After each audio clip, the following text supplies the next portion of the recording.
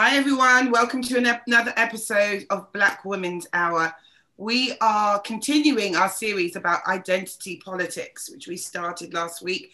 And we have another guest from last week on. We also had Professor Adolf Reed Jr. And he was a very exciting guest, our first international guest. Alongside him, we had Louise Kwarteng, Professor, Doctor. Which do you prefer? Okay, I'm in between now, but just call me Doctor for now. Fingers crossed one day it'll be full prof. Dr. Kwarteng, and our most featured guest, Eline. How are you doing? You're back, looking very glamorous. Thank you very much for having me again. You've got a whole Whitney Saving All My Love for You, Mistress Homewrecker look going on today. I like it.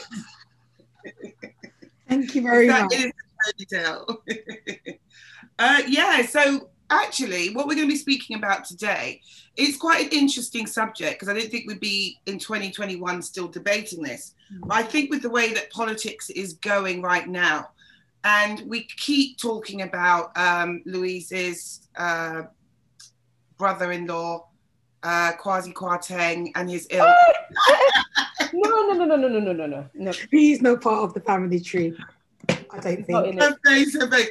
No, but seriously, what's going on at the moment? Like we spoke about the sewer report. You ladies were both present. Look, Louise is still really upset. Kwasi's nothing to do with this family. No, but we do have the likes of Kwasi. We have the likes of Tony Sewell. We have,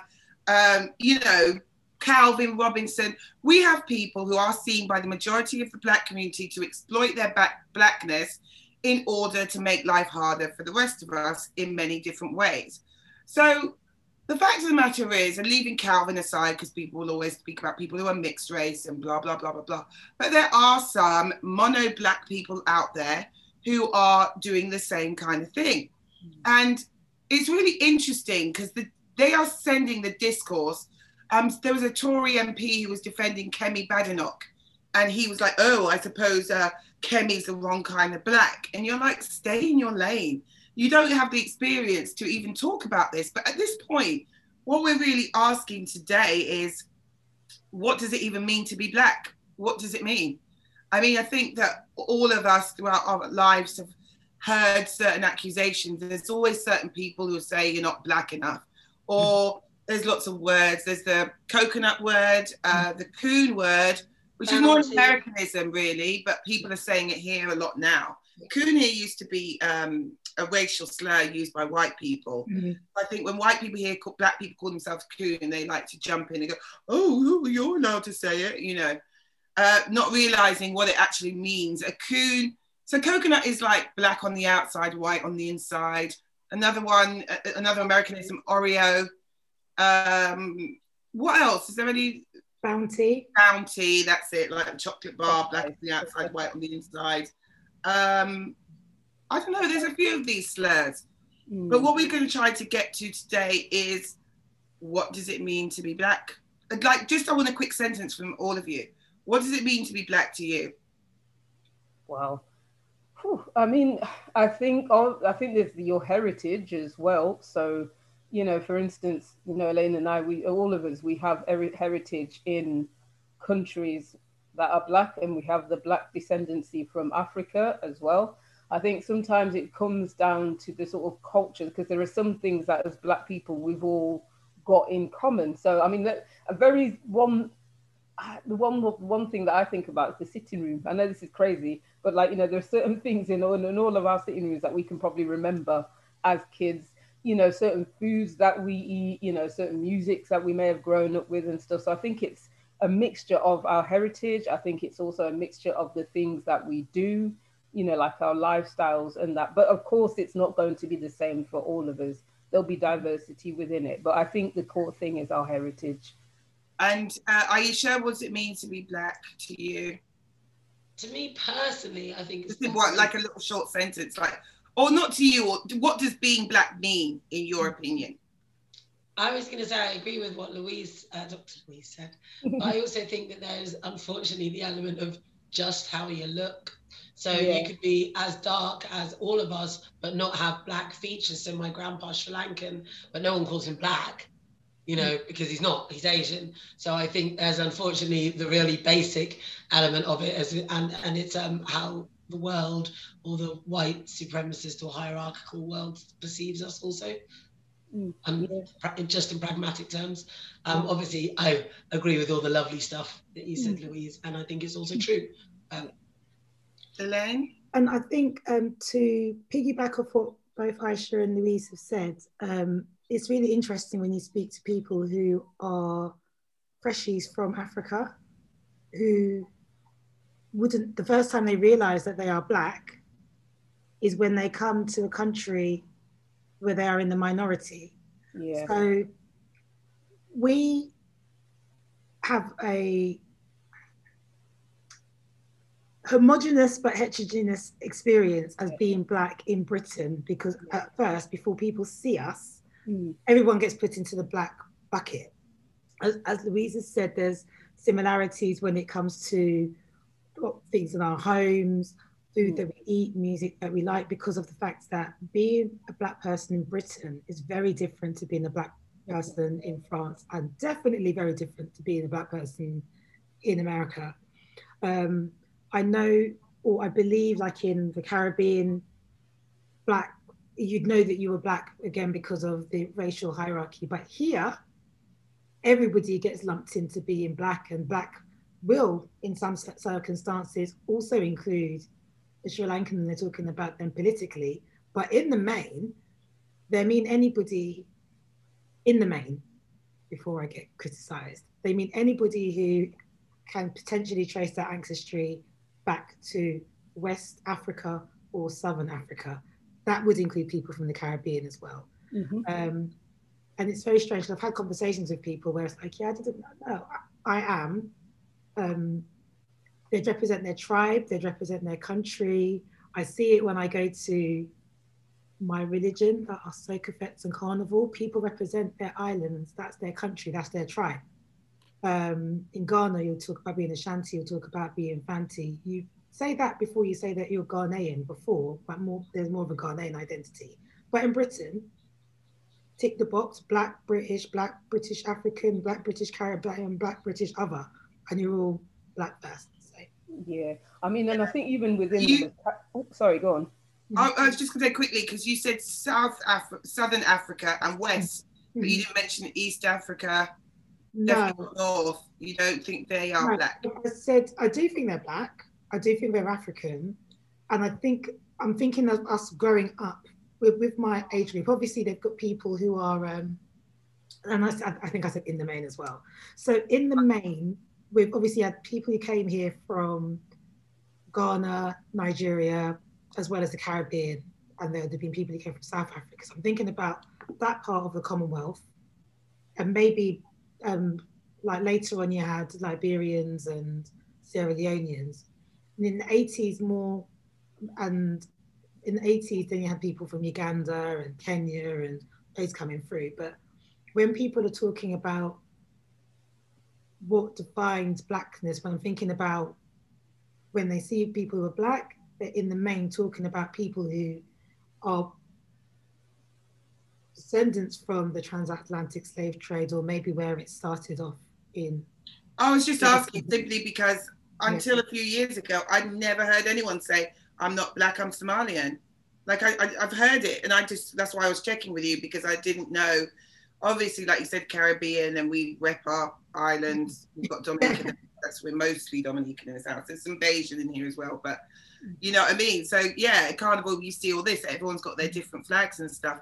But I was just checking, because you're more directly connected to Africa than I am, if it's seen like that over there, because I really hadn't heard the Somalian thing, and I think I'm a little too old for it anyway. Sometimes it passes through my timeline, but I know it's a big debate amongst younger people. Like, you know, sometimes you'll see Somaliland trending, you click on it and go, oh, yeah, I'm so glad I'm out of that. I'm not interested. I'm not getting involved in that. What were you going to say, Aisha? Just a quick question that was kind of related to something that Eline was saying. So when you were saying about repping, whether it's your island, whether it's your tribe, over your country, what do you guys say? What are you first? I say I'm British Ghanaian. I also, See, I mean, I kind of take it from all thingies because, like, I take it from the fact that, yep, I'm British, I was born here.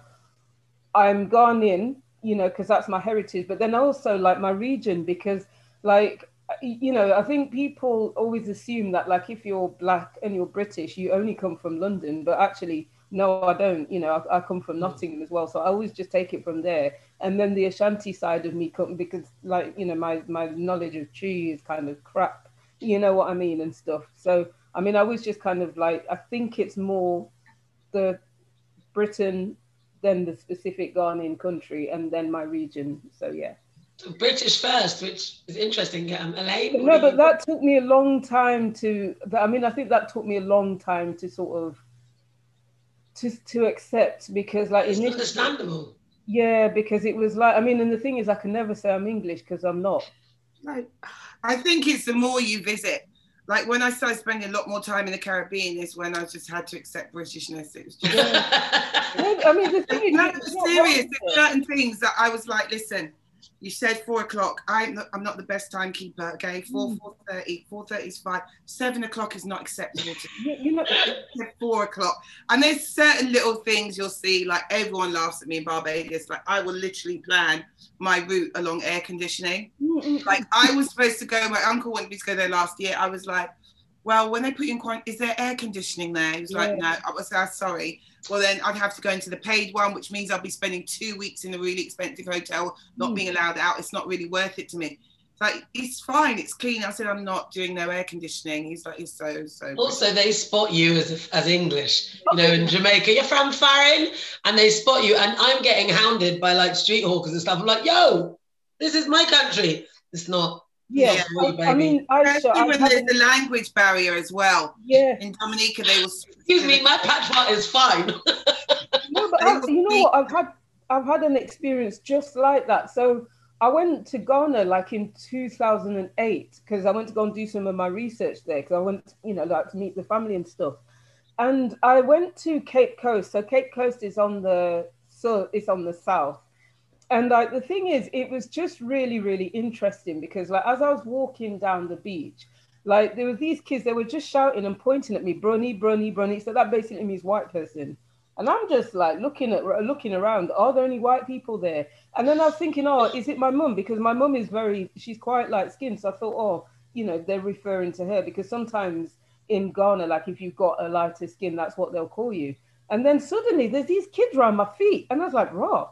You know, they're cute. They were really, really little cute. They were cute, but I hate them. Yeah, I didn't hate them or anything, but I just thought they were so cute. But I'm just like, why are you calling me? Anyway, so like, you know, they started speaking. They were asking me where I'm from and stuff. And like, the thing is, my tree is not very good. But like, you know, I was able to sort of like converse with them and they understood me and everything. So, but the thing is, they automatically knew that I wasn't from there and stuff. And I was thinking, well, what is it about me? Because like at the end of the day, like my skin is not really that much different to yours. And plus I'd gone darker. And so I couldn't work out what it is. And then this guy tried to give me, he said, oh, like, you know, give me your Walkman. I'll just go to the other end of the beach with it and I'll bring it back. I'm just like, no. I can tell you how they knew. How? Walk too fast. Anybody from Britain walks too fast. People who are back home take their time. Yeah. And obviously, if you lived in London as well, you walk too fast. They tell me that I walk too fast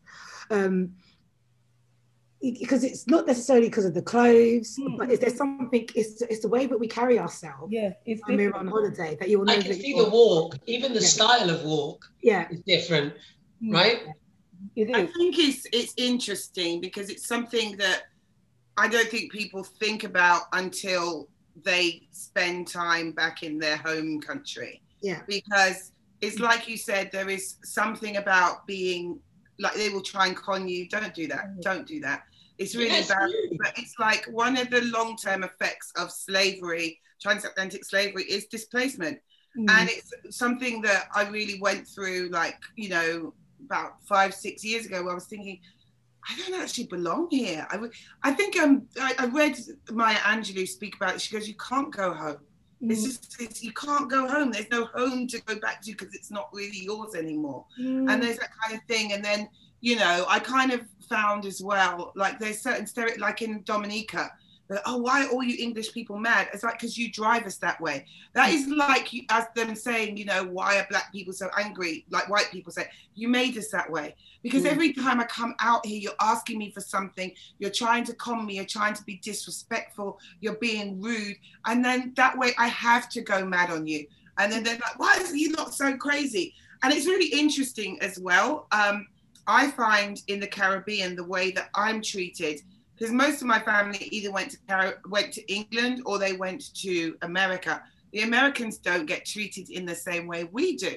So like when you're African American and you're in the Caribbean, you've got some leeway. They think you're a little bit tougher. When you come from Britain, you have to fight harder to say, don't play with me. It's really, really interesting. It's loads of things that people don't think about. So that's all part of the blackness as well. And you're just like, what am I, Louise?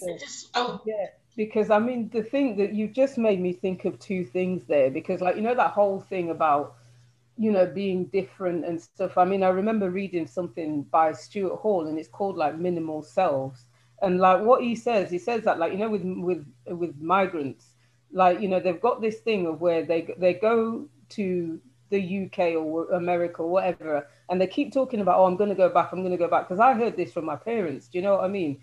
Like, so 58 years, they're still here. You know, we're here. They were supposed to go back after 5 years, but that is going to change you. Do you know what I mean? Even people that are born and raised back home, like my mum and dad were, like there are some things that they just cannot take. Do you know what I mean? They can't take, and they were born there. So imagine what it's like for us.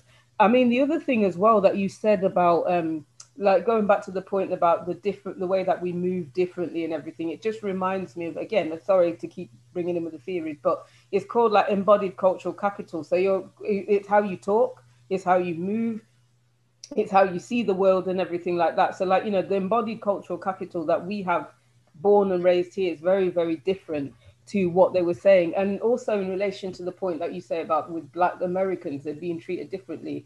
I think for them, it's almost like, you know, they've got that kind of blackness that is kind of commodified. Mm-hmm. So it's almost like the scene, not the acceptable form of blackness, but like that is what is used in popular culture. Mm-hmm. And that's what everybody sees. So there's not so much known about us as British, and then like you've got that British politeness on top of that. So that's how we get screwed over. I'm sorry to say it, but that's how we get screwed over. But I think we do have to learn, because again, last time I went to Ghana, people trying to screw me over, I was just like, no, I'm not having this.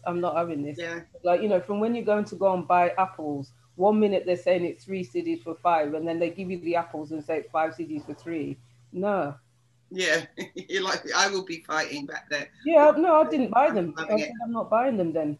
Yeah, it's, yeah. I just wanted to ask Eline the same question. What are you first? I think it'd be interesting. I want to know where everyone is first. Probably partly because I have no idea what I am first, but it was really interesting to hear Louise's answer. All right. So it depends on who asks me. Actually, no. If I'm talking to Black people in London, where am I from? Northwest London. Northwest London is a very different type of London from other parts of London. And I do mean that genuinely. There's lots of jokes about people. It's the best part. But I call it North Best, actually. And people are going to laugh at me, but I have said it publicly. And so my tribes are that I'm from North West London. I'm a Gooner. Then I'll say I'm a Londoner. Then when I go abroad, depending on what context, if I'm going to America, oh my God, me and my red book will never be parted. I am not from anywhere else. I'm British, and I'll put on this accent that I can manage because I'm British. Because gosh, I really like your accent. Thank you very much. Thank you. But what makes me and what defines me is the Ghanaianness and the Ashantiness. And so if I'm somewhere else, like if I'm like in an older Black context, I would always say, but I'm from Ghana, I'm Ashanti. But I know that when I've been at work and people have asked me, so where are you really from? Oh yes, I was born on the Harrow Road. Is that what you mean? Where I'm really, really from? Oh, you mean from my mum? Yes. Because what I know why you're asking me. No, that but I mean, question, you come from my mum. You respond to that question differently, whoever's asking you. Of course. If I'm speaking to another black person, they say, where are you from? And they go, oh, I was born in South London, born in Brixton, whatever. They go, no, but, whatever. They go, but where are you from? And I'll be, oh, there in Barbados. You know what I mean? Like, I'll say that kind of thing. It just depends on who's asking you. I do think it's, Louise put it best, I've never heard it like that, about being commodified. Yes. Because we tend to find when we go to other places, they really don't know about Black British people. They're shocked, especially in the States. Absolutely astounding. And I remember speaking to a guy in America where he was like, how can you be from Britain? I thought you'd all be light-skinned. I went, why? Because it's cold. He went, yeah. I was like, stop, it's so stupid. I mean, don't be so, like, they really don't know. And even to this day, with everything going on, one of the best discoveries and the funniest things is African Americans discovering Top Boy. And yes. Yes. And the amount of TikToks they've made trying to do what is the Black British accent, which I find is so, but I mean, okay, so a couple of weeks ago, we spoke on here about being Black in preschool, how the Blackness even affects like babies. Do you know what I mean? Like toddlers and stuff, they are stereotyped. I think I read an article the other day where it said, I have a 5-year-old Black girl next door who's destroying things. I can hear banging. But it just annoyed me. I read this article where it said 5-year-old Black girls are not comforted in the way that 5-year-old white girls are, because they're seen as tough. They're seen as, do you know what I mean? And one of the things I always am really conscious of me is she's a baby. And that's all, she's 5 years old. She's nothing but a baby. And you can tell she's still all moody when she's, cries when she's tired. She gets into her little strops and stuff like that. And I just won't. So it's just, I think it's what we're all agreeing is it's geography has a lot to do with your Blackness. Yeah, it does. And I think, again, like, with identity, it's always it's fluid, because like the thing is, we will feel a stronger sense of our Blackness and aspects of it in certain places, because like, as Eline said, that if she's in London, someone will say to her that she's Northwest, I'll immediately say that I'm from Nottingham. Do you know what I mean? I lived in Madrid for a while and stuff. I mean, and it was, people had, they couldn't believe that I could actually have been born in Britain, and or to be a British African, because in their minds in Madrid, like a lot of the women there were African, they were sex workers, and they couldn't see that that beyond that identity, they couldn't be see that somebody could be British or Black or anything like that. So I think it does, and I think for me that's where, like, that sense of like, okay, well, I am British, I'm forced to admit this. That's when it really, really sort of like hit home. But I think it just depends on the context. Also, like, if you're like, Eline can probably testify to this, like with Ghanaians, there's a funeral every Saturday, and I swear down, right, we should have a website called findafuneral.com, and then you press it and then it tells you, yep, there's one in Northwest, so you can go to that. But you feel more Ghanaian in that context. Yeah. Certain things, so yeah. It does. It like you were saying, I mean, I lived in Syria when I was younger, and when we used to go across the border to Lebanon, I used to talk about it on stage. They wouldn't let us through the British passports till we just said we were Somalian, just for the sake of it. It was just like, they just didn't get it, couldn't place it, didn't understand it. And it was like, you're Somalian, you've got to, it was like, we don't even look Somalian. It was just like, you know what, Somalian, fine, we'll take that. We'll just let us go, for God's sake. Do you know what I mean? You've got all these guys with guns screaming in your face that you're Somalian. You're like, okay, you got the gun, whatever you want. But I think also, since we're talking about geography as well, we've got 4 people who've had 4 very different upbringings. Eline is London all the way. I was born in London, but didn't live in London, and went to boarding schools in what can only be described as countryside. And I'll leave you to choose where you want to put the emphasis in that word. You've always been, what, Reading, Brighton type of way? I was Reading born and bred, Royal Berks Hospital until uni. And then I was in Manchester I was in America for like a year or so when I was really little, but it doesn't matter, but uni. And then after uni, pretty much south coast. Yeah. So Reading's actually quite mixed. Eline will know. You can get your hair products, you can go buy plantain, you can go buy whatever, West African food, or certainly West Indian food. So and Manchester, obviously, fine.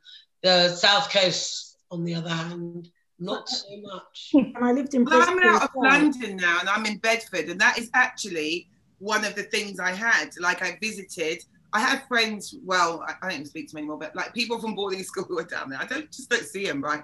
And so we went to school together, and there's so many of us who gathered in this area, or just up the road in Harpenden, or maybe down the road in Northampton or whatever. And there's quite a few of us around here and stuff. But one of the things I said, they were like, oh, you should go to Bedford. You're having a baby, you want to come out of London, go to Bedford. It's easier, it's really easy to get into London. And then one of the things is like, can I buy seasoning? Can I get my hair done? I can get my hair done, just not as in many places. I'm actually banned from one of the there's 2 black hairdressers, I'm banned from one. Oh, no.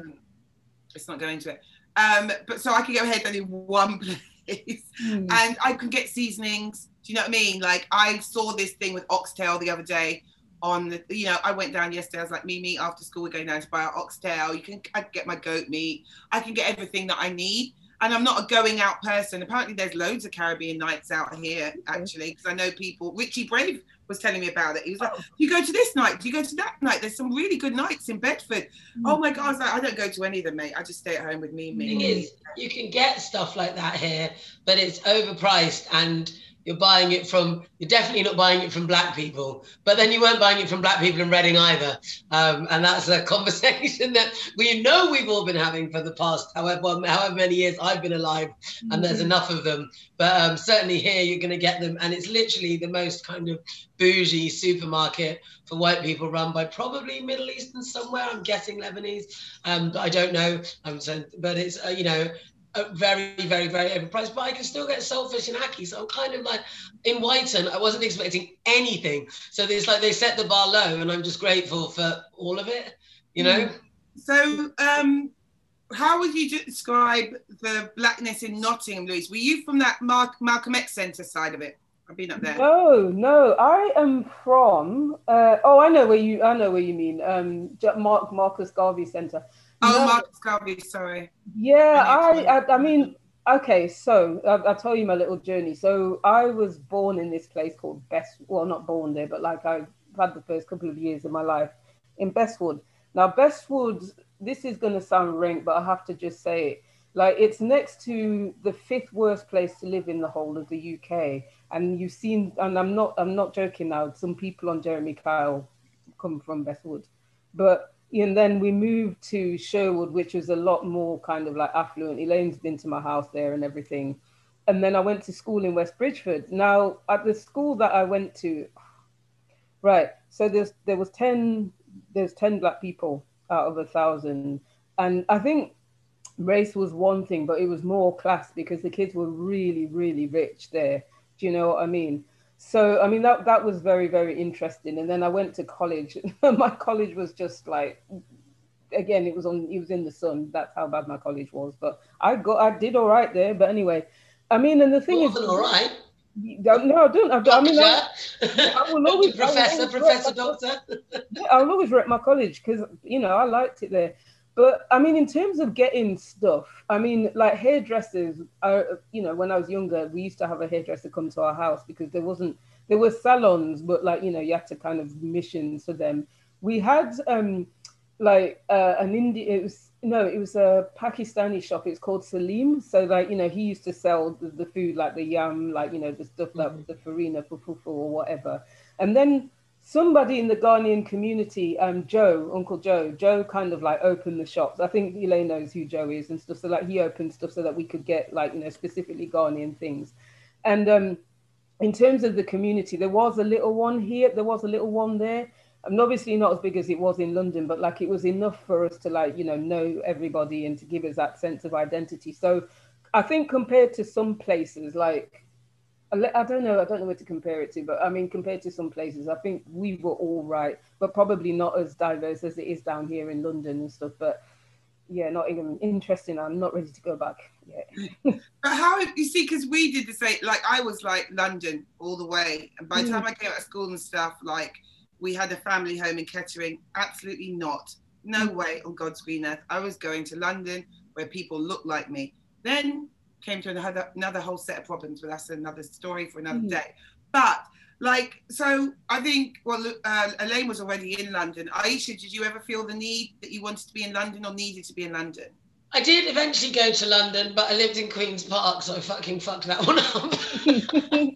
Oh dear, was it that bad? Tell me about Queen's Park, because isn't that quite posh now? Was it always posh? It was posh then. I mean, I was 26, so like we're talking 13 years ago. I think Jay Jagger lived like 2 roads down. But anyway, but right at the end of my road was like Kilburn High Road. There's just like loads of that you could get your food, you could get everything, you go out to eat and stuff like that there. But what I will say is when I went to Manchester, what I had thought when I left Reading, which did have a big West Indian community, which my parents were pretty much really embedded in. You couldn't walk down the road without an auntie or an uncle or someone seeing you, or, you know, whatever. Fine, that was great. It was great to grow up in. But I did think when I went to Manchester, I was going to be like really embedded in like the Black community, and it's right there because the universities are here, Moss Side is here, or the Curry Mile, and then where you live as a student is there, all on the same road. But somehow it manages to be entirely fucking segregated. It's completely segregated. Like, I didn't meet one white person, I wish, I didn't meet one Black person in just the context of my daily life as a student. Even if you went out to a garage rave, no chance. Even if you went out to a hip hop night, even less chance. There'd just be like freaking white guys there who took hip hop far too seriously. When the big tunes came, when they didn't even dance, like, why am I here? So yeah, I did want a lot more Black people, but I think it's very difficult to find them at certain universities, which certainly was a while back. Had I have known, I'd have gone and met. I probably would have met a lot more. Have you had an age where your Blackness was really important to you, and how did that manifest itself, Elaine? So I'd say that even though I lived in London, and obviously I live in one of the most diverse boroughs in London, Brent, which has 60% that B-A-M-E word in this borough, supposedly. And so I've lived in Brent most of my life, and I've lived in the borough of Ealing.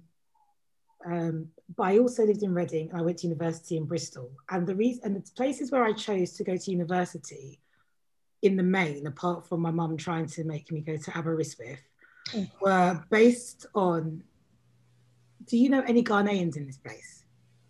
I've got aunties in Leeds, so I chose Leeds University. I chose Nottingham. I wanted to go to Reading because then I could stay at home. And my mum's like, why you want to stay at home? I went to boarding school when I was 11 years old. Go away. Looked at Essex as well because Essex wasn't too far, and like loads of the universities in London. So I went to Bristol. So Bristol's really interesting. I know you love Bristol from a political perspective, but Bristol's very interesting. So I went to the University of Bristol rather than the University of West England. Orientation, love Bristol. Wills Memorial Building. Do you know what? He made money. He's a merchant. You know, he travelled. That's what they do. They travel, isn't it, on their gap years around. Yeah. So that's how my university was made, from gallivanting money when in the 18th, 19th century, whatever. And we were warned, because I was living in Clifton. So Clifton, if it was in London, would be a bit like living in Kensington, or like near where Imperial is, or near where University of London is, but on a very smaller scale. And we were warned, and I was like one of the only few Black people in my cohort that we shouldn't go to St. Paul's. I'm thinking, why can't I go to St. Paul's? I mean, like, I know, like, I've grown up, even though I moved out from Brent, and we moved out a bit. Why are they telling me not to go to St. Paul's? Because I also needed to know where I could get my food from. And I couldn't get my food from State. I could not get my food in Clifton. I could not get my hair products in Clifton, but I could get my hair products and my food from St. Paul's or Easton. They can't really be telling me that I can't be going to this place, which is literally, if it was like if you're in Clifton where my university is and you've got the Palm, St. Paul's is the actual forearm. It's literally in the shadows of where my university was. And I'm like, don't go there. It's very, very dangerous. Oh yeah, I know why it's dangerous. It's because the majority of the people who lived there looked like me before gentrification. And that's where I realized, well, that's where I think that my blackness was reasserted, because I've always known that I was, even if I've been one of the few at school. But at uni, I became the ACS president and all of that. And that means you can get to party, you get to meet people, go to other universities to party, to network and party. And then we had ACFest where we did more networking and partying. And so, yeah, I think it was from university that it was like, yeah. Is that where your love of soca and all that comes from? No, my love of soca. No, it comes from different cultures, or was that from London? London, living in Northwest London, Halsden. You can't, when you go to Halsden to me is like one of the last bastions of London, which is trying very hard not to be gentrified. Even though it's got a chicken shop from South London, even though it's now got... Careful yourself. No, but it didn't used to, because obviously we had, they're not sponsoring, so I'm not going to say their name. There's chicken from Northwest London. But if they want to, we will happily accept their sponsorship and some chicken. Yeah. So you've got Northwest London chicken, and you know that it's the Northwest London because it's the place which is a chicken that's in a house. And then you've got the other one, which is the biblical name that is a 3-letter word where you can get sticky ribs. And but there's now one in Halsden. And they've now got a Costa. But my friends who come from other parts of London who are of Jamaican heritage are like, you know what? It's like you're stepping into Mandeville or Trelawney when you walk in Halsden. And from my primary school and from my friends where everybody came from anywhere but England. So I knew the Irish accent, the Grenadian accent, the Jamaican accents, Ghanaian, Nigerian, Filipina. Don't think until I got to my next primary school that I actually really met anybody who could tell you I'm English, because I went to a Catholic school. And so it's from there that I got my love of soca. Yeah. So what about you, Louise? Quickly, just want everyone to answer this question. Okay. Like, was there a time your blackness was important, and how did that manifest itself? Okay, so I think there's three key, a couple. So the first one was when I was 5, and I was at primary school, and like, just imagine it was the early 90s, well, it was 1980. And, at that time, like race tensions was really, bad and stuff. And this kid started chucking stones at me. And then he started calling me, believe it, Blackistani. I don't know what that is, but he started calling me these really nasty and many other racist names. So anyway, I mean, when one of the stones kind of like hits you, obviously you're going to start crying. So I went in to see my teacher. And like, this teacher, she was always like, she was always saying, be proud of your heritage, be proud of your blackness and everything. Was she black? No, she was white Irish. But because I think she understood it, because like Irish people were getting it then, So, so basically she went ballistic at this boy. And then, she did this thing where like, me and my best friend had to lie on the table and all the kids drew round us. And then like, just to highlight that it's okay for people not to be, people shouldn't be racist really. So I think there was that aspect of it. And then when I started getting into the rave culture, so that's like 30 years ago now, when I started going to like raves and stuff, I remember the first one I went to, which I wasn't supposed to go to, but that's another story for another day. And then so I remember going into this tent and they were playing sort of like, techno Prodigy and stuff like that. And it was just me in there, me, the one black girl. And there's all these kind of like, white men with their t-shirts off. And it was just like, they were looking at me as if to say, well, what are you doing in here? Do you know what I mean? And stuff. And then some of the black people just like, why are you going in there? Do you know what I mean? So it just kind of gave me a sense of, okay, yeah, I'm black, but I mean, I can be in here just as much as anyone else. And I'm not going to really listen to anyone else, kind of slandering me or anything. I'm just going to be. And then a couple of years later, when I came down to London to come to university, I got off. So I went to UEL and the campus was in Barking, got off the district line and it was just bare black people. You know what I mean? There's a lot of Nigerians. I heard a lot of Yoruba, but then I heard some Twi as well. And I'm just like, yes, I've come to the right place. My campus, they used to call it Little Lagos. And so I'm like, do you know what? This is my end.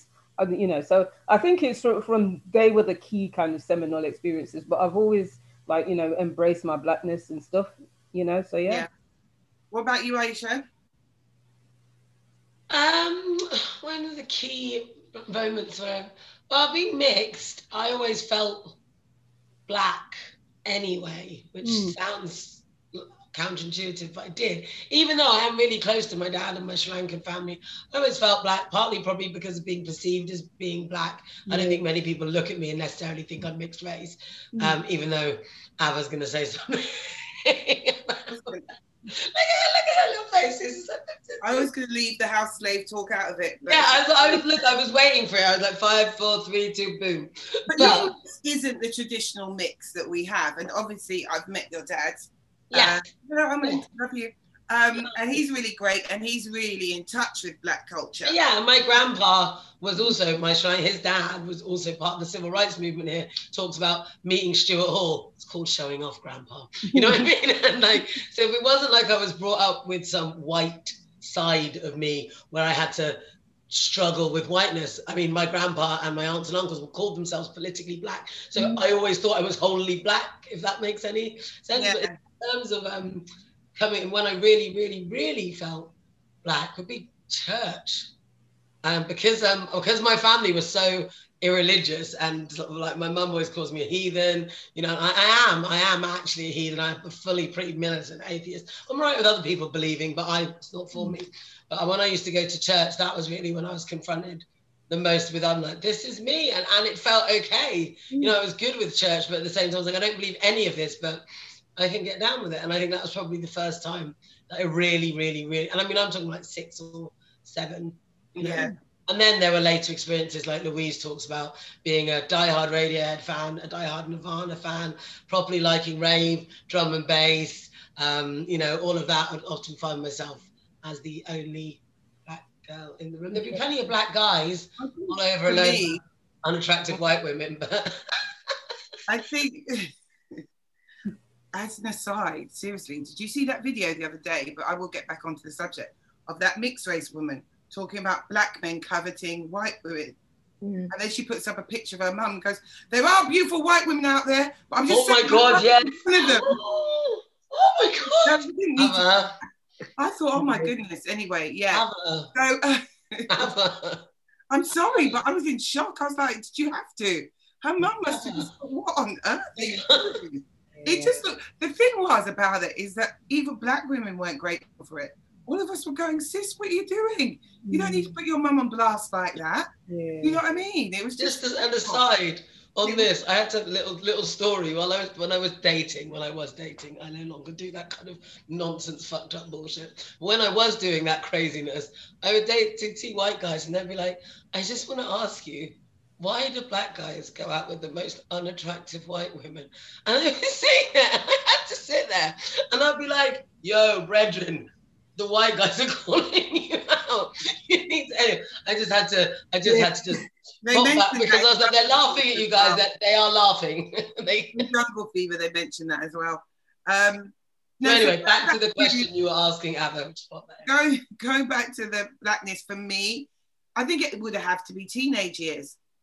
It was teenage years that I came out of boarding schools where I wanted to settle. It was just about going through school and it being the very, very thin white girls that was seen as attractive. And I thought I was hot. I just didn't get it. I was like, I don't get it. I don't know what you guys are looking at.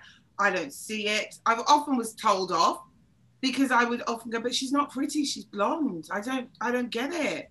I don't get what you're looking at. I think I always had that kind of self-confidence. I think I went looking for it. And I think it was a very conscious decision of mine to have black children. That was very important to me.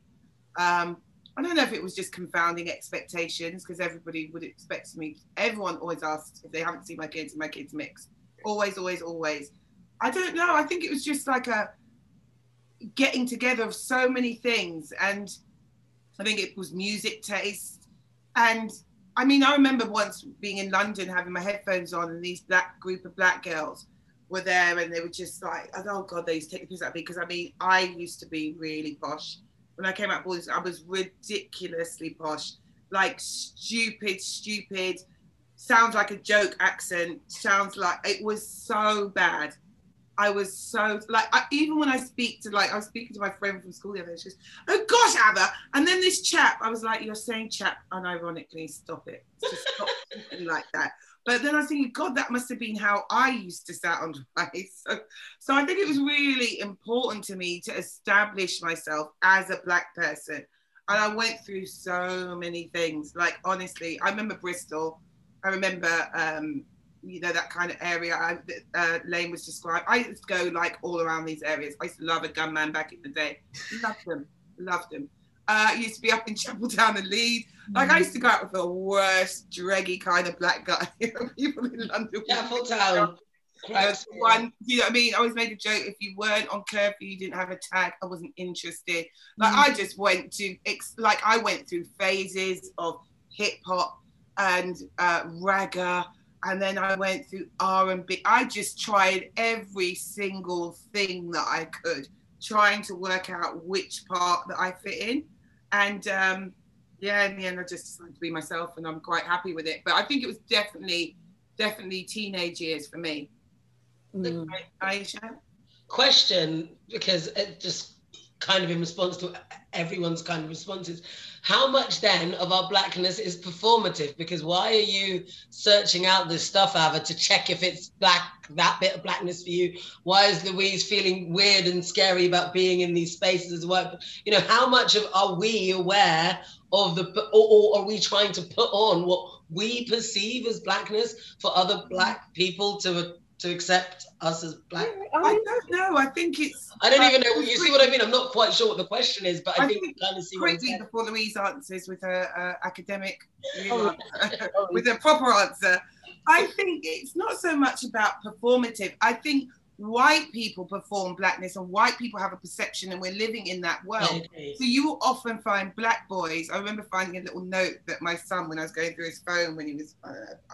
He sent a message to his friend. He was like, yeah, I'd be in prison, yeah, if I hadn't gone private school. I went, shut up, nerd, about you being in prison if you didn't go private school. What are you talking about? Do you know what I mean? Like, I think there is that, and a lot of Black men talk about performing. Hold on a second, please.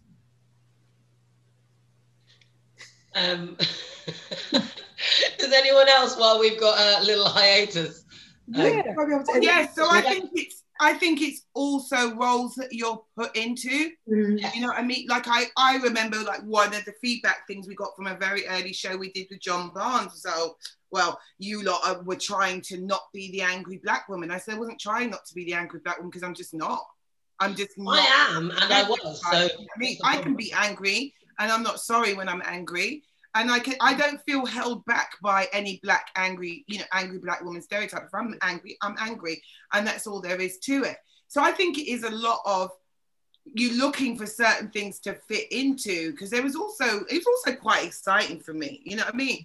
We're talking about back in the day when ragga was a thing, and when Little Kim had her first solo album and she wore a blue dress and a blue wig and this and that. And so I just thought all these things that I was never had access to and never was allowed to see or to have.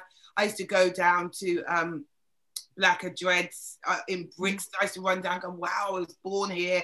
I just look, and I wanted to listen to the music. I wanted to go to the raves. I wanted to do all those kind of things. I don't think I was performing for anyone. I was kind of trying to find myself, and it was like very much Jamaican culture, and then it was like, you know, I know a lot of African kids spoke about pretending to be Caribbean when they were younger, and now blimmin' shut the Nigerians up. God, do you know what I mean? My son doesn't even, he's half Nigerian, doesn't even call himself Caribbean, doesn't even acknowledge it.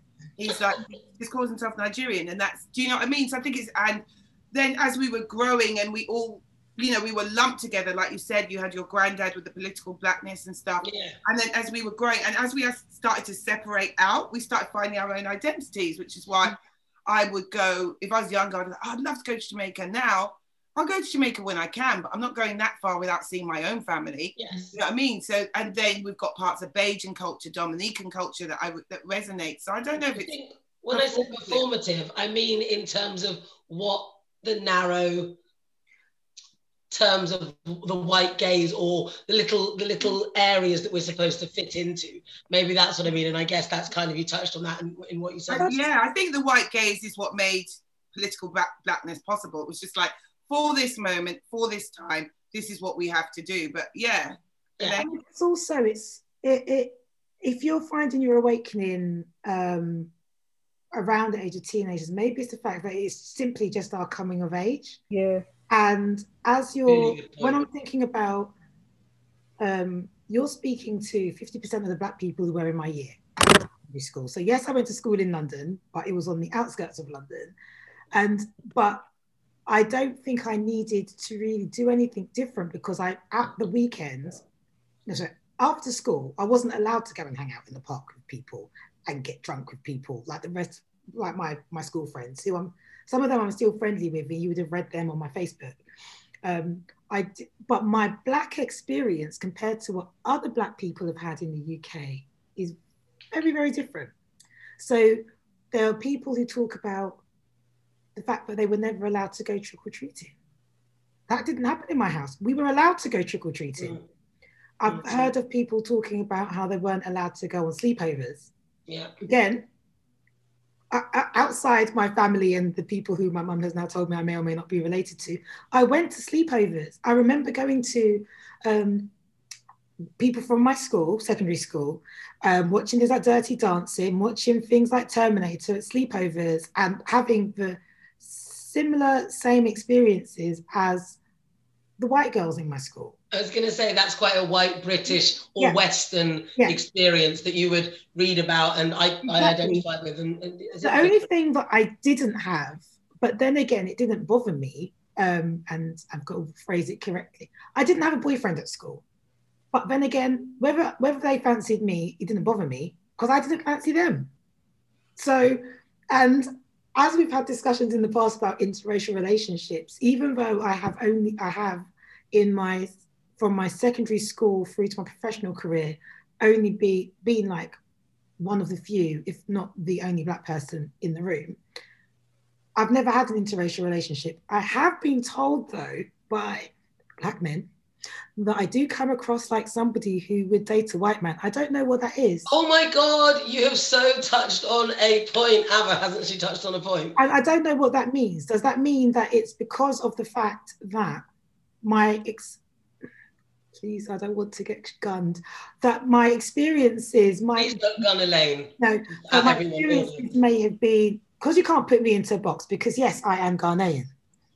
I would say, like, people, I'll call myself the Ghanaian bacchanalis, because your pictures that you'll see of me on social media is either me professionally, you'll see me waving a Ghanaian flag, it will be at Carnival. And I wear so many different caps. And I guess even the fact that I love football so much, not to say that Black women can't love football, but the fact that I feel comfortable going to a football game by myself and sit in those, thankfully it's Arsenal, so we're not racist compared to the others, that I can sit there in the North Stand and sing along with somebody who's an Arsenal fan. And that's why I say it's my tribe. And I actually, that one, when somebody says that to me, it's not to say that I have an issue with interracial relationships, but when you're telling me that, you're actually trying to be snide and have a dig at me because I don't know what energy. And is it because I don't like your crackhead looking waves or whatever? Nah, that doesn't make any sense. Okay, can I say something on the back of that? So I mean, I just have to, because my brother's in an interracial, in fact, and so is my sister as well and stuff, and you know, they're happy. So I think, you know what, they're happy, they're doing them and stuff like that. And if people are doing that, I'm the product of one. We're not going to be slagging them off. Don't worry. Yeah, no, that's the thing. But yeah, I think people are just people, and you know, they get on with who they want to. But what you're saying there, Elaine, is just, I mean, I think this is very, very symptomatic of why I wanted to do, why this podcast is so important, because it gets on my wick when people start kind of like putting these damn narrow categories. Sorry, I'm off on one, but it really gets on my wick, because it's almost, okay, you like football, so you must be this. I like football, so I must be that. I like rave music, so I must be this, and all this, that, and the other. So this is what I mean, that people in 2021, why are people just kind of like boxing you and saying this? Or because of the way that you, for me as well, it's because of the way that I speak as well. Because I, you know, like I you know, because instead of saying hello, I'm like, hey up. Do you know what I mean? So it's that sort of thing of lumping.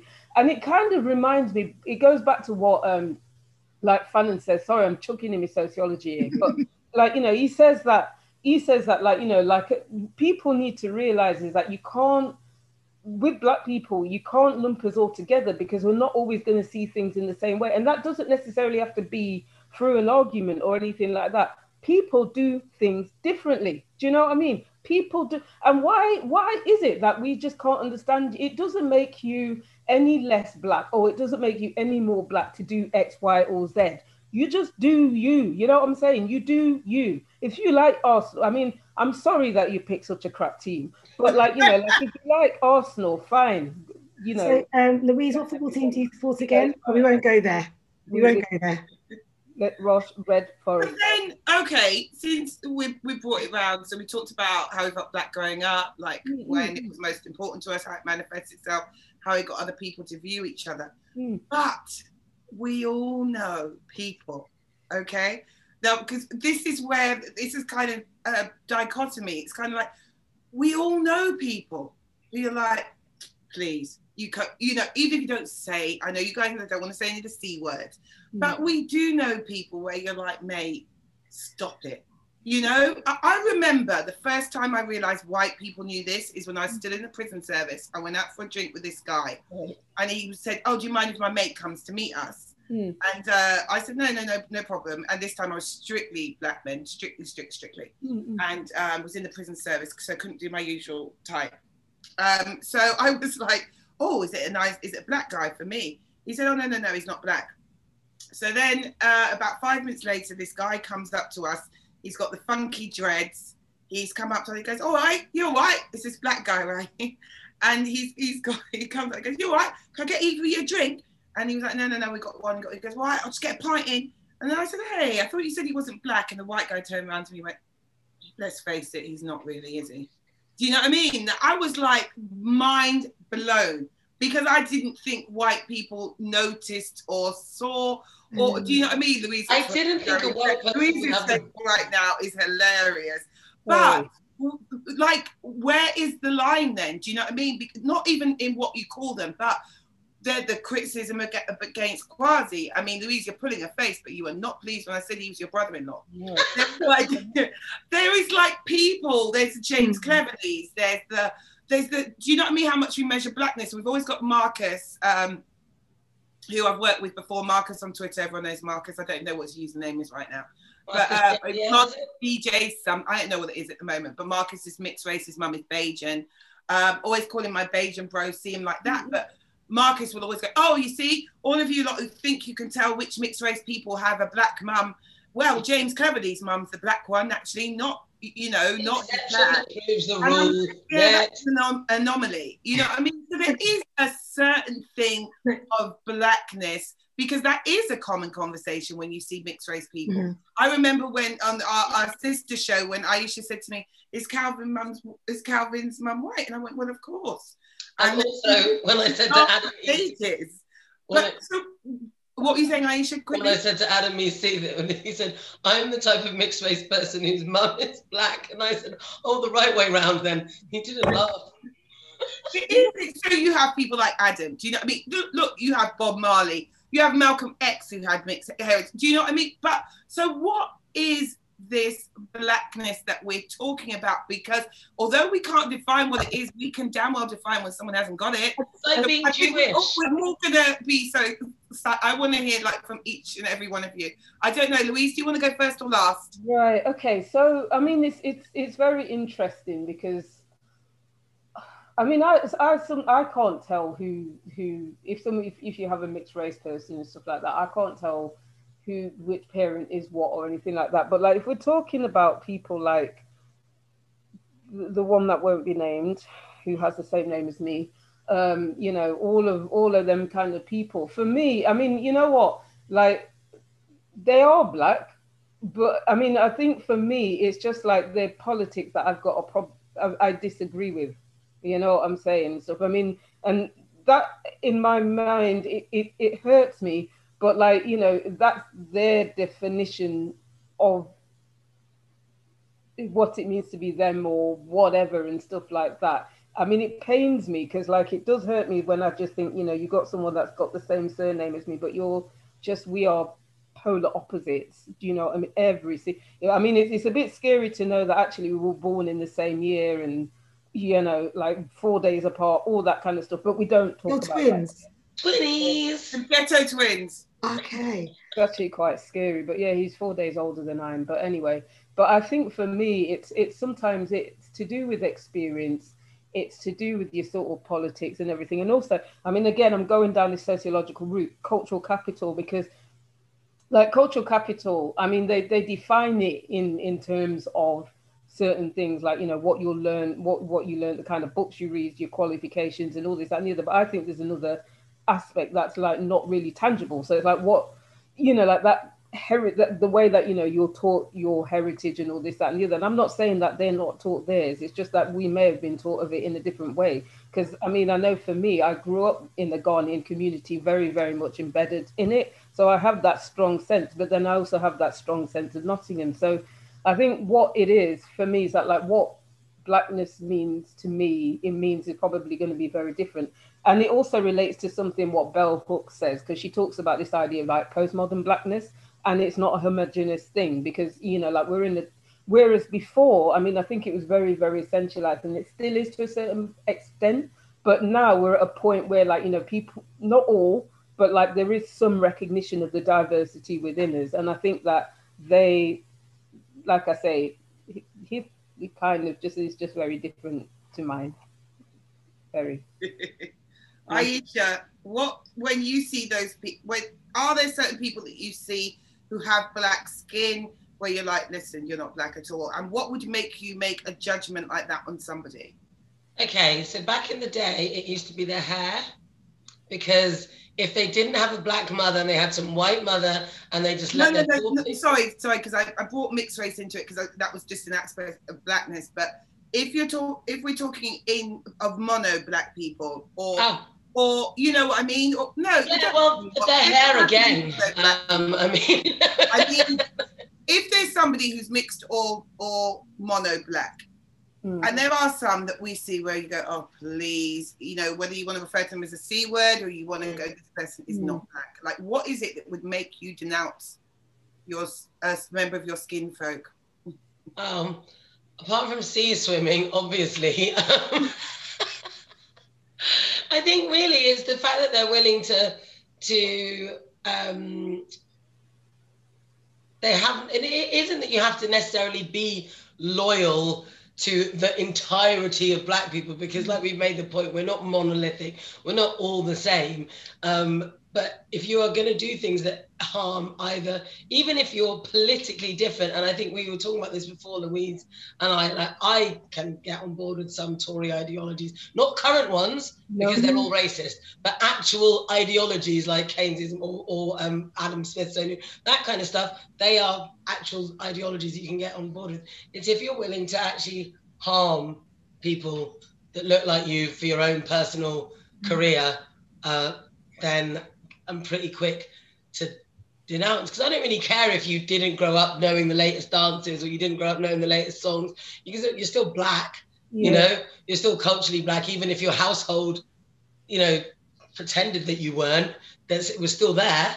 But if you're willing to do that stuff, I think that perhaps I personally, were I given the power, and I would love that power, I would be renouncing black cards left, right, and centre. I mean, and that's what I mean by the politics. I think you've articulated it a lot more, because I mean, for instance, if we're talking about immigration, I think you know, like some of us, we really need to be careful about saying certain things like, or trying to deport people and you know, stuff like that, because you have to remember that a generation ago, that's what they were saying to our parents. Do you know what I mean? First they came for, and then they came for, and yeah. So I think that's where I mean. That's what I mean by. I mean, that's one of many examples, but I think that's one of the things where I just can't.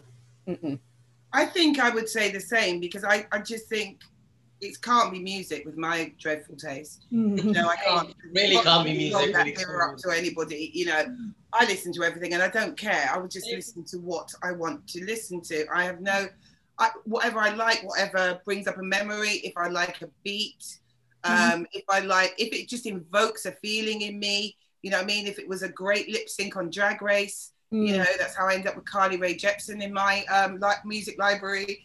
It was just, Elaine's like, she's gone too far. But like, it's just, you know what I mean? But Elaine has left this meeting. I would say the exact same thing. It is if you are actively going out to help. Because I couldn't even say it's mixed race relationships, you know, because I know some wonderful Black men in mixed race relationships. And one of the things that people always point out is Fanon was in a mixed relationship. Pretty much quite a lot of Black leaders were in mixed race relationships. Frank, what's he for the Mangrove 9? Frank Critcho. Do you know what I mean? So there's loads of people that you're like, well, even though you might be with a white person, do you know what I mean? It's kind of like, you know, I'm just annoyed that the white person I went with has to make himself known, because I would have denied that to the end of time, but never mind. But, you know, I'm just kind of like, for me, it can only be the harm you're causing other Black people. There's just nothing else. What about you, Elaine? So I think when we're thinking about the people here, I don't think you'd have a problem with them if we were back home, because you can vibe and be comfortable in your Blackness however it comes through. But living here, it feels like in certain respects that you've chosen your class that you are in, or the class that you're aspiring to be in, over your race, and maybe that you've got stuck in the code switching that we all have to do. So, and when I talk about code switching, even when I'm talking to my mum, the way I would speak to my mum in public is different from how I would speak to my mum if we were at home. So everybody has to code switch. But I think that some of these people that we're talking about are that they've got stuck and they can't reboot themselves. But it would be fine, as I said, like if you were in a Black majority country, because on the grand scheme of things, like if you were to speak to certain people, the fact that I worked in immigration, my job was to involve telling people to go back to where they came from. I have read people who will do down the Conservatives here because of their policies, but then on the same breath would say, the Chinese need to leave Africa, the Chinese need to leave the Caribbean. Why are these people coming and taking our jobs? Why are people building up the beaches? Which is fine. And you know what? If you're in any country should be able to protect its borders, protect its citizens. However, the issue that we have in this country is that if you've got skin, like all of us women on this screen, our citizenship is tested over and over again, where thankfully, I think all of us, by virtue of the fact that we were born in this country before 1983, we're British. But if we weren't but 1 year, my brother wasn't. But if we were born here a few years later, and if we have done something wrong, like other people, then it means that you've got your citizenship dangling over your head, and so you're never a class as being a fully fledged citizen. And that's what we have our issues with the people who are Black or brown. And I guess in summary, it's that for me, what makes you Black in Britain or even in America, because we are the minority, is that the fact that you're still thinking about your roots and you're still thinking that your spirits of your ancestors are walking and you're walking in their footsteps. And the others are looking at forging their path in going forward rather than thinking about where people have come from. And I think that's what the issue is. I don't care if you were born in a council estate in South Kensington or North Kensington. No, we're talking about your real ancestors, not where you were just born in 1970 something.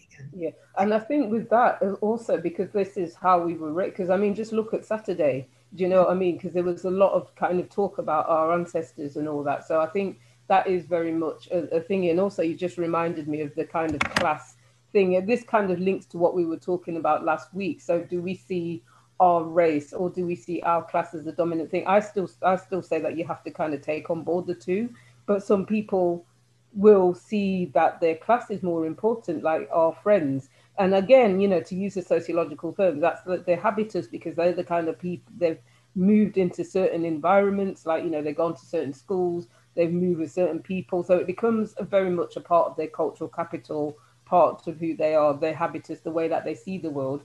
So it may be that, you know, like we may struggle to have anything in common with them, but it's just different, you know, that's, I mean, it hurts sometimes, but it's just different. And I guess before Ava and Aisha move on, I guess the reason why I say it's about the roots is also about your ancestry. And I don't know, I mean, I'm presuming that Asian people, actually I do know Asian people would have the same kind of, when you're moving as a Black person, you know that you've got the weight of the nation on you. Embodied. I know that if I was to go on a reality TV program, it doesn't matter that I'm Eline, Adu-Poku, that I'm from Ghana and whatever. There'll be somebody who's a Black person who might come from one of the islands up north who'll be seeing me. And if I do something that is not classed as being what Black people do on TV, because of the spirituality that we've been raised in, that I don't understand people who wear tights through the summer. I understand lots of Black people do this, that they wear tights all through the year. Not me.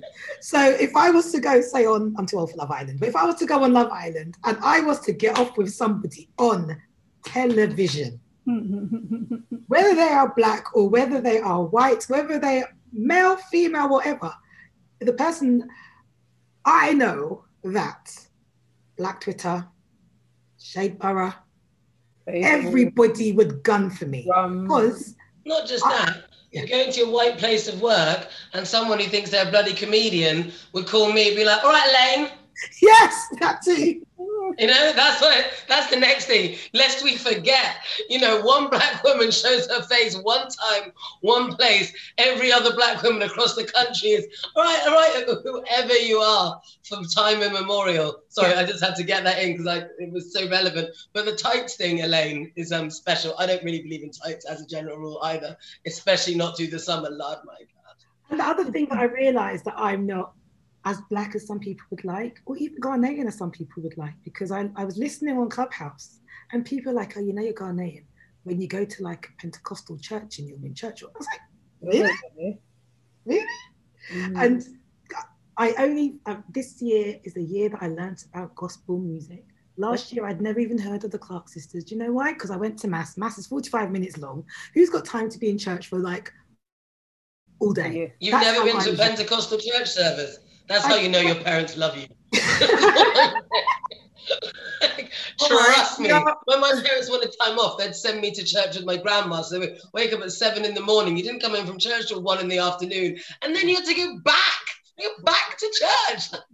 No, see, that's a different experience. The church thing, I think we'll do a series on this about Black and religion and stuff. We did have Jarell Robinson Brown and Father Jide, Mama Jide, actually, we should call her. And we did have them talking about Black people and religion, but we spoke about it more from a sexuality aspect.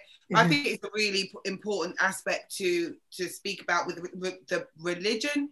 Christianity gets me angry. So we're not even going to go there, but we are running out of time. So the last thing I want to ask you guys, because let's face it now, I think we all have to accept we are now of auntie status. Do you know what I mean? We are of that age now where we're walking down the street and Black kids we don't know, right, bump into us, go, sorry, auntie, sorry. Actually, you can fan yourself where you're like, your auntie status now, love.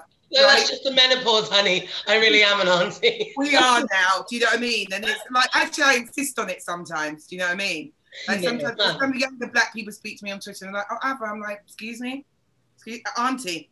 And they're like, all right, auntie. Like, Auntie Ava to you. Thank you very, very much. It was so funny. I was talking to Jason Okendayo. Is it Okendayo? The writer. Oh, yeah. About something because I'd wanted him to come on the show and he did anyway. The guy he did his project with, Mark Thompson, came on the show, and then he said something. Oh, you on with Uncle Mark? Oh, something Ava, and I was like, Auntie Ava. He went, Uncle Mark's going to tell me off. I was like, Auntie Ava, thank you very much, and we'll leave it there. So we are of auntie status, but with what Elaine just brought out, I mean, when it came to Love Island or whatever, there are different rules for our kids coming up and our nephews, our nieces, our children. Like we were rooting. It's the only series I ever watched because I just had to get into it because everyone on Twitter was talking about the racist aspect of Love Island. Everyone was for Amber. Everybody was for Amber. And nobody's criticising these younger Black kids going on TV and kissing people. So it is changing for them. So what I would say is our last bit. What advice would we give the youngers about blackness? If you could just give them a couple of sentences, a short paragraph, what would you say to them about it in terms of? Anyone want to go, Eline? It's really interesting because I guess that they're now second generation or third generation. Third. And so they, as I said, I can say I'm from Ghana. But if your mum's born here and your dad's born here, are you really from Ghana? And it's okay for you to support England, you know. It is actually okay. It is okay to be different. And just walk in, just run your own race and you can be whatever you want to be, honestly. But still don't do what some of those people do. Still remember you've got to have home training. Still remember don't cuss your parents back because that's what your ancestors would say. And you know that they will talk about you, whether it's in Patois, whether it's in Creole, whether it's in Tree or Yoruba, and you won't understand what they're saying, but your parents will be shamed if you talk back to them. We're finished. Simple. Such really good advice. That's really, really, really good advice. Aisha, what would you tell the youngers about blackness? I think it's, the best bit that Eline said is about running your own race. Be your own black, you know? Doesn't matter, you are black, so whatever you choose to be, unless you're harming other black people, is black. It doesn't matter what anyone else says. It doesn't matter what white supremacy says blackness is. It doesn't even matter what other black people say blackness is. You're black, so if you choose to do this, whether it's music, if you choose to have hips that don't move very well, you know, if you choose that, then that's you're living in your black hipness. That's probably what I would say. I think I would say, I don't know, for my own kids, it's quite important.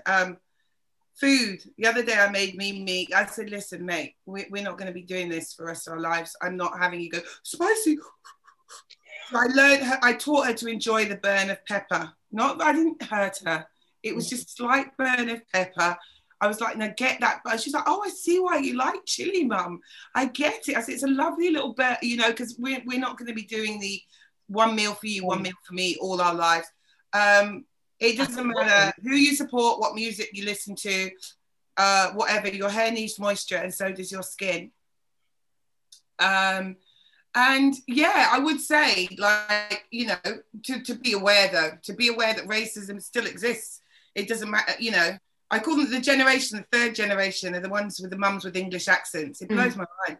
My mum says, oh my God, his mum's got an English accent. He's like, yeah, so does mine. I was like, oh my God, I do. He was just like, I find that so odd as a black person, because I can relate to it being, you know what I mean? But when your mum's got an English accent, to me, that's weird.